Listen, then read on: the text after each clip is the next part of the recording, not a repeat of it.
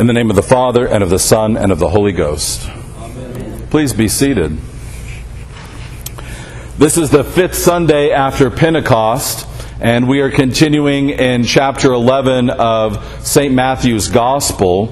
You remember that we have been for several weeks in chapter 10 where Jesus sends the disciples out. He says, "Go and do," and He prepared them for how to do that. We are skipping over a couple of verses here at the beginning of chapter 11. This is why I've been commending to you all to read the Gospel from beginning to end for yourselves in the quiet of your own study so that you can catch some of these pieces that we're going to be skipping over. We save in the lectionary some portions for feast days and other parts of the year. And so what happens is that at the beginning of chapter 11, Jesus changes venues. He moves. And whenever Jesus moves in the Gospel, He goes to another town, the theme changes and the focus of His teaching changes slightly in its focus. So He goes to the cities in the region of Galilee, and we read about the disciples of John the Baptist coming to Him and asking Him, "Are you the Messiah? Are you the one that we're supposed to be following? And who is John?" And Jesus says, "John is Elijah that has come to prepare the way, and that you need to listen to his preaching, that preaching of repentance." And so He's saying that message of repentance is essential. And so then Jesus changes His focus again from talking to those that are around Him, from talking to the disciples, and He changes His focus to the Father. And He starts out with this praise of thanksgiving to the Father. He says, "Thank you, Father." So Jesus has not only now changed His place, His physical place, but now He's changed His focus, and it's to the Father. And it's very important that we see that He begins this by thanking the Father, by praising Him. That's an essential aspect for us and our lives and our relationship with the Lord, that we start out by praising Him. So often we start out talking to God about our needs or what it is that we want Him to do, or "Won't you please do this for me," or "Do that for me," or "I think you should do this," or "Save me from that." And we don't start out with that praise. That praise is what gets us into that right focus. That's what brings us into right relationship and harmony with God. And the psalm that we read this morning is all about that. It's all about that, lowering ourselves so that we can be at peace with the Lord. So the first thing He does is praise the Father, and then He tells us who the Father is. And this is what Jesus teaches in the Lord's Prayer, that we praise the Lord and that we say who it is that He is. So He says that He is the Lord of heaven and earth. When we read that, when we see that He's the Lord of heaven and earth, we should immediately be going back to Genesis.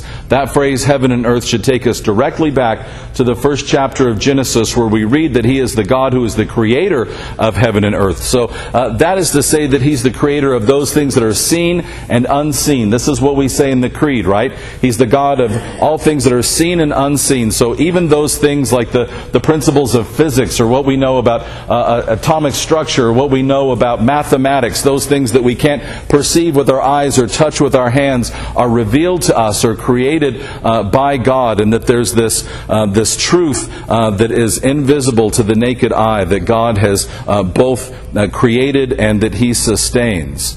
And so Jesus is saying this is the God of the whole universe, who's created all things, who's created all the laws of the known world, and that first we have to start with thanking Him. And then Jesus thanks Him for something very specific. He thanks Him that the Father has restored the eyes of those who are innocent, to the children, rather than to those that we might perceive as being wise. Now, He's not talking about real wisdom here, right? He's talking about people that think that they're wise, people that think that they know what it is that they're supposed to know, rather than those who say, "I don't know. I need to be instructed. I need to be taught," right? And so it's about an attitude here, that we have the attitude of children. The attitude of a child is to say, "Teach me, instruct me, show me the way, show me what it is that you want me to do," rather than having the attitude of pride where we say, "I'm okay. I'm okay, you're okay. Don't worry about me. I've got enough." That's an attitude that shuts the windows of our hearts and our minds and doesn't allow us to get the wisdom of God, doesn't allow the Holy Spirit to breathe truth into us, rather than having that open, humble attitude that we need. So that humble attitude is what plugs us into the the grace of God to the power of God. And that humility as being a central aspect of who God is has been taught to us since the very beginning of the Scriptures. Jesus reveals who He is in the Scriptures. He reveals who He is through Moses, through the law and the prophets, right? When He takes the disciples aside, when He teaches those on the road to Emmaus, what does He do? He opens the Scriptures and He says, see, I told you who I was and how I would be coming. And we see that here very explicitly in Zechariah. The prophet Zechariah is one of those who's born in captivity. You'll remember that Judah is taken into captivity and they're taken to Babylon. You remember that? In about 580 or so, they're taken into captivity. And so Zechariah is one of those people born a captive, right? Born a slave. And he's one of those that is released and is allowed to go back to Judah to restore that nation and to restore temple worship. So Zechariah is one of these first generation to return whose business is all about the structure of society, getting law and order in place, building walls, restoring the worship of the temple. It's an incredible task that he has to do, and he's reminding the people who their God is. How it is that their God is different than other gods. How it is that the God of Israel is so extraordinarily different than the gods of the other nations. The gods of the other nations is authoritative, right? He's this strong ruler, and the God of Israel is this humble servant. And so Zechariah shows us two very important glimpses into the nature of Christ, the Messiah, who is to come. He says, first of all, that He is humble, mounted on a donkey, on a colt, the foal of a donkey. This is exactly what Jesus does, right? In this entry into Jerusalem that we celebrate on Palm Sunday, right? That He rides on that humble donkey. He comes in as that humble servant. He isn't this great war leader who's on this great stallion who marches in with armies. He comes in humility. So this is the first thing that we have to know, is that He is this humble servant who enters into Jerusalem. Then He further humbles Himself in an even more extraordinary way, and that is when Jesus allows Himself to die, when He dies on the cross. And if you remember, we know that when He dies, He descends into hell.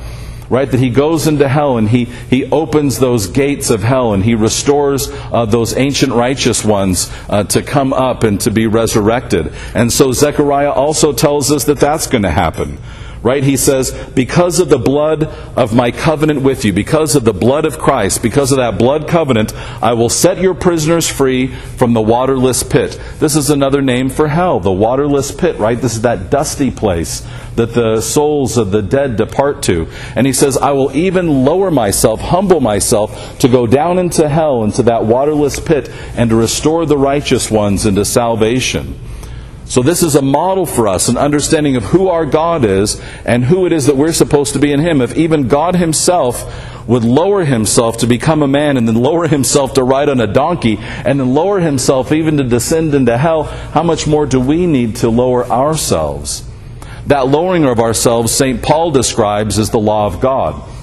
And St. Paul, as we've been seeing in his letters over and over again, shows us two parallels, right? He shows us two basic principles that we have to choose between. And so here in Romans, he's saying there's the law of God, there's the law of righteousness, and then there's the law of sin and death, right? And he also calls it the law of flesh. Now, St. Paul is not saying that flesh is evil. He's not saying that the creation is bad. Our bodies are good. We're created in the image of God. We're made to have dignity. Our bodies are to be treated with dignity. So this isn't about the creation or our bodies being bad. What St. Paul is identifying for us is the weakness of our flesh, the weakness of our temptations. And so we can think back to how it is that Satan tempted Jesus in the wilderness. Do you remember that? He tempts Him in three basic ways. He tempts Him with lust, which is make your body comfortable, right? Have some bread, have some comfort for your body. Can anybody besides me relate to that? Right? That temptation that we have to always be seeking comfort for ourselves. Then there's the comfort of fame, the temptation of fame, that we be recognized. We want that so badly, don't we? We want to be recognized for what we've done. We'll do all kinds of things to point out what it is that we've done and what it is that we've added, right? To give our resume to people, right? Because we want that kind of fame. We want that glory. And then finally, power. We're tempted by power. We really want people to do what we want them to do. And we'll do all kinds of cartwheels, won't we, and shenanigans to try to get people to do what it is that we want them to do. So this is the law of sin. This is the law of the flesh that St. Paul says tempts all of us. And then when St. Paul he almost comes to this place of hopelessness, of despair in his letter, doesn't he? He says, who will deliver me from this body of death? He's like, this is too much. It's too much temptation for me. And so how does St. Paul respond when he says, the temptation is so hard, it's so hard for me to do what's right? What is his response? It's the same response that Jesus had. Praise of God. He starts with praise of God. It's essential that we start with the praise of God. He says, thanks be to God through Jesus Christ our Lord. So that's where he starts. And he again not only thanks God, but he identifies who he is. As Jesus had said, he's the God of heaven and earth, St. Paul is saying he's the God of Jesus Christ our Lord. And so that's where we have to start. And then St. Paul shows us that what we have to do is we have to allow and participate with our minds being changed so that we can recognize and participate in the ways of God. Christian anthropology is different than other anthropologies, or psychologies, if you will. In Christian anthropology, the center of a person is their heart. The heart is right here, the place of the heart. And Jesus says he'll judge our hearts. Right?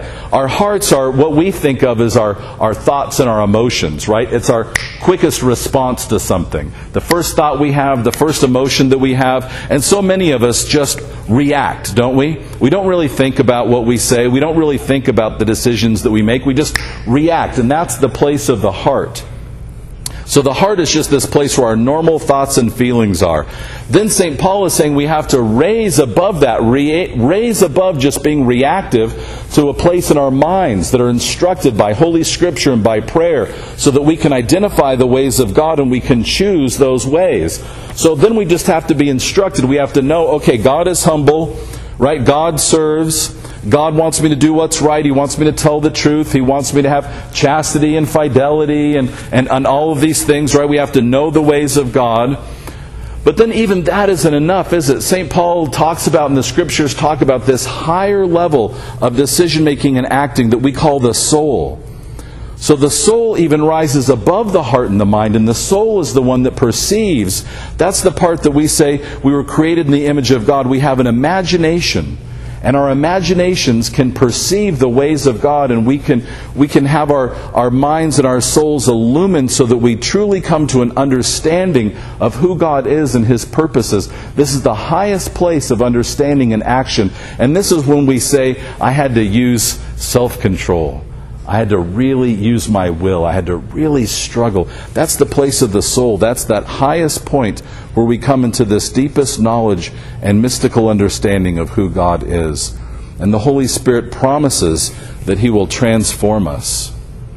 Indeed, Jesus says it's He who acts. He's the one that does all this. He doesn't say that we choose Him. What does He say?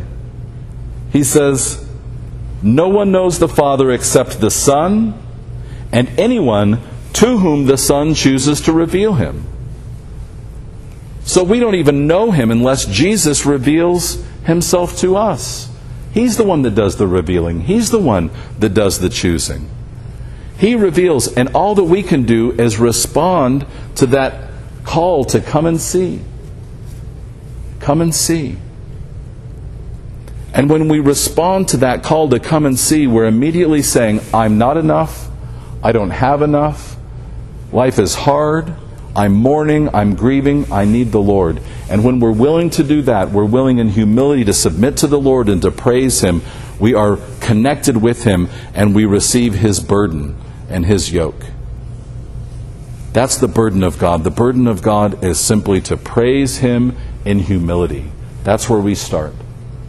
The burden and yoke of the Father is to praise Him in humility, to say, Father in heaven, You have created all things in heaven and earth. You are the one that chooses. You are the one that reveals. All power is given to You. All glory is given to You. And when we praise Him with our hearts and our minds and our souls, we are connected to the power of God to have our lives transformed so that He can work through us to do that work of transformation and salvation that we so hunger to see.